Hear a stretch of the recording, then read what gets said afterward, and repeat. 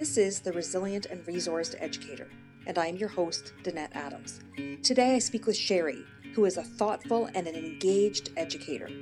Now during the second lockdown, she and her educator husband are both teaching at home at the same time that their two children are both learning at home. But she admits it's not just her children who need support, she even says the dog has needs during the day. Sherry notes that the impact of the pandemic on education is a learning situation for everyone. So please join us for this important conversation. I'd like to welcome Sherry today to the podcast. Sherry, thank you so much for being here. It's great to be here. I would love to hear from you, someone in your life, a mentor, a coach, or an educator who impacted you in some significant way. Could you share a story about that?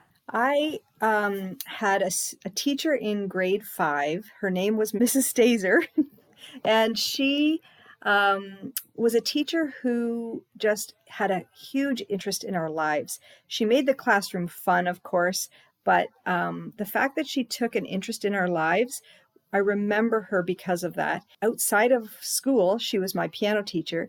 And then this, I think, speaks to the impact that she had in our lives, is that she played the piano at our wedding. And so she just was a really important teacher figure to me throughout my whole life. And then there's a couple others that came to mind. And you know what? It was interesting. One of my university profs, Dr. Stephen Wen, was we loved him as a professor, and it was because he was so knowledgeable and he could just speak with passion about what he was teaching. And so that also hit me too, that part of teaching was so important, that he was passionate about what he taught. So do you think those figures had any impact in your decision to go into education, or were you already thinking about that as a young child? I always wanted to be a teacher, but I think that Nancy Stazer, for example, she, I thought back to what she brought to the classroom, and I wanted to emulate that. I wanted to bring that same kind of feel to the classroom when I taught in the classroom as well. Yeah, that's great. That's awesome. So I believe that everyone has significant strengths in their life, and I want to know what you think your strengths are in the face of challenges. So we've had a full year of challenges, and you've had some of your own. So what strengths do you come to the table with? This week, I saw a phrase, and it said, "Teach with your heart forward." And I love that. And I think that that's what I try to do. And I think what I mean by that is that, you recognize what the students are bringing to the classroom, what they're coming with in terms of their struggles and their strengths, and you're aware of everything that goes on in their lives, so that you can teach in a way that that they can take in, because they bring so much more than just, they're not one dimensional. They have so many things that they bring to the table. And so I just love that phrase of teaching with your heart forward. And yeah, that's what I hope to do in the classroom. I think the other thing for me it is communication. Communication, I think, helps in so many situations. Right now, email is my best friend. Unfortunately, because we can't see people in our offices, I am a guidance counselor, and so one of my roles is to talk with students and to help them make decisions about their lives.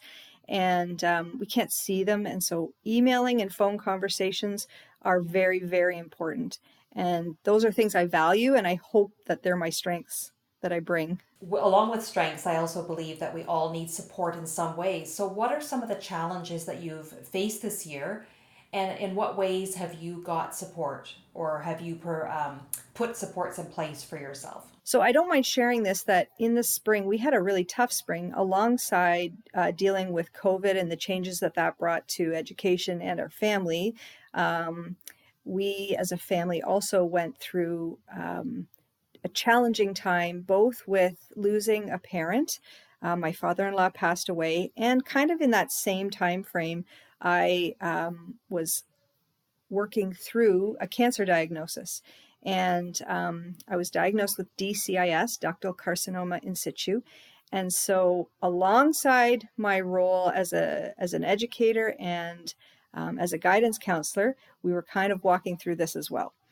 And so that was a significant challenge for us in the spring. It just brought a lot to the table that we had to manage. And on one hand, I was very thankful for the flexibility that the spring brought, because I could do my job from anywhere, which allowed us to support, our family through what we went through, and then also for me to deal with what I had to, appointments and things like that. I had a surgery in the spring, and so I had to take a few days off for that. But then the bigger impact was this fall. So when we came back to school this fall, the challenge was I had to do treatments, which was radiation, and that was in September, most of September. So the supports that I put in place for myself was I requested a leave of absence. And I was thankful that the system is set up to allow me that flexibility, so that I could do some self-care in the fall and not focus on school. However, it's interesting because not being at school also causes some anxiety, because right, I'm leaving behind a lot of work, and this August and September was an unusually huge amount of work. And I went to school the last week of August to help out before I took my leave. And then I knew what kind of workload I was leaving behind for my colleagues. But I was assured, and this is where I was so thankful, because I had supportive colleagues. All of the people I work with were very, very supportive in saying, Sherry, just take some time for yourself, so that you can look after yourself and then come back to us well. And so I did take their advice. I think that's amazing. A lot of us, I can say for myself as well, struggle with self care, knowing how much work there is to do, especially in education. It just doesn't go away. The cycle of it every year comes back.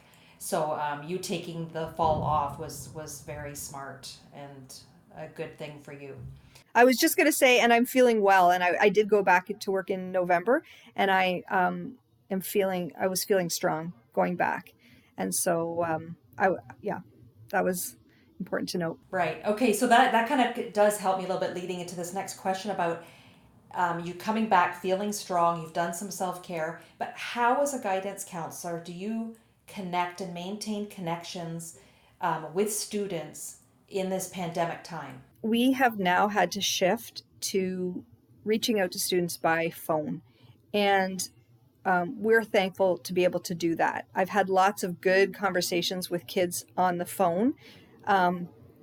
While we really miss seeing people face to face conversations will always be, easier, nicer. But the phone conversations are what we rely on. And so, for example, right now we are supporting grade 11 students as they make really important decisions going into their grade 12 year. They have to pick courses, and of course they're picking courses to make sure that they get into programs that they'd like to get into. And so it's really important that we make these phone calls to them, and they're really appreciative of them. In terms of more social support and emotional support, we have to rely on both students reaching out, parents reaching out, so that we know who's struggling. And we're also thankful for a lot of different roles that we have in our schools. For example, a CYW, child and youth worker, or social workers, or our learning support staff. We all kind of form a team that helps students when they're struggling. So I would like to ask about another challenge, if this applies to you, that you are teaching from home now. Also, do you have children learning at home now? Your own children? Yes. We've moved to complete online learning this week. And it just should be noted that my husband is also a teacher. And so Monday morning presented a really unique situation. He was in one room teaching his class live, and I was in another room adjacent, and then my daughter was trying to find her place, and she's in grade 6. My son is a little bit more independent and doesn't have to be online all the time, so he wasn't a factor on Monday. But it really made me think about families that are struggling with, 2 or 3 or 4 kids being online and how that looks in the house. And so, yeah, I completely understand the struggles that can bring to a household. My own kids, even though they're pretty independent, they still have needs throughout the day. Even my dog has needs throughout the day. He can be the most disruptive, actually. Yeah. Yeah, for sure. And so many people are dealing with this right now. Parents who aren't teachers but are having to do their own work while helping their students, their children learn. Yes. Um, it's, and teachers themselves are just having to take the time to adjust to this new way of learning. We've never done this either. And so, sort of on this, on the fly, figuring out how to do this online teaching, to be as engaging as possible, recognizing that, again, students have different circumstances and challenges. And so it's just a learning thing for everybody, I think. And now, as we're in like month 10, I think now, of this pandemic, and in the second phase, I guess, sort of learning online, it started in the spring. And in some places started in September or just recently, if they were face to face. How do you see this impacting the future of education? Or what are your hopes for the future of education post pandemic? Even starting in the spring, and I've had a lot of conversations this fall and about this exact issue. And I think that the pandemic has shaken up a lot of big systems: healthcare, education, you know, church, how churches are run, etc. And so my hope is that we learn through this, and that when we can go back to normal, whatever normal is, I hope we don't return to exactly the same way we did it, because I think that there is lots to learn through this. I'm going to give you an example. I talk to many students every day on the phone, and some say online learning is so much better for me. And so while a lot of kids struggle with not being at school, a lot of kids struggle with, having to learn through the computer, there are students who this works for them. This is a better system for them. And I'm not saying that we should, go full bore and offer two different systems for students, but I think we need to recognize that there are things that we can learn through this that actually might be better in the long run. And so, yeah, I don't want to return to exactly what was the same, what was before. So thinking about the future, thinking about new teachers coming in, maybe thinking about teachers who have been teaching for years and years and years, who are just exhausted right now. As a person who has taken some time for your own self-care in the fall through your illness, what advice would you have for other teachers, whether they're new or whether they're, exhausted because they've been doing this for 10 months with hardly a break? Well, I was thinking about brand new teachers, and I'm thinking, if you started teaching this year and you get through the year and you still want to be a teacher, you still want to be in education, and you still want to have an impact on students and their lives, then kudos to you, because this might be your most challenging year you have in your career, and you have lots of career left. Because I was talking to a teacher this week who, I don't know, 15 maybe plus years in, and he said this is the most challenging year by far. And he was referring to, there was a student in his classroom that was struggling with the fact that there were few friendships that were being made, formed, there were few connections and it wasn't for lack of his effort as a teacher. He was trying to do things. It's just that when you have 8 to 10, 15 kids max in your classroom, and none of them are really come in with having friendships already, it's hard. It's hard to generate conversation. It's hard to do, you can't do group work right now. It's hard to create a culture in a classroom that is meaningful. And so he said it's really, really tough. So for first year teachers, hang in there, because there's great things to come in education. You got into the profession for a reason, and hopefully you get to experience more of what, it's intended to be. And then, you know, for seasoned teachers who have been in the system for a long time, you know, of course we know what it can be like. So it's the same message. Don't give up.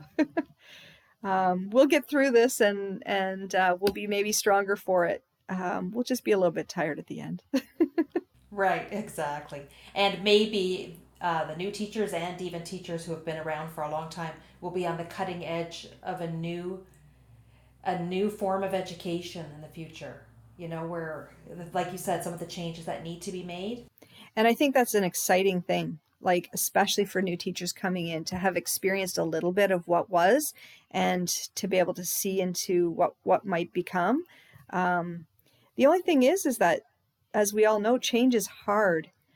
We were talking last night about changing a system, and it's a really hard thing to change a big system. And so it'll come in bits, but people who are just starting out will get to see the whole change, the whole, yeah, The whole what's to come. gamut of what The was whole and what gamut. could be to come. That's Yeah, right. yeah, That's right. absolutely. Yeah. Yeah. Okay. Well, I am so happy that you are a teacher in this time. I feel that you have so much leading heart forward to support your students with. So I very much appreciate you as a teacher, and I appreciate you coming on and sharing your story with other educators. Thank you. I was really happy to do it. Good, great. Take care, and all the best to you for the rest of the school year. Thank you very much.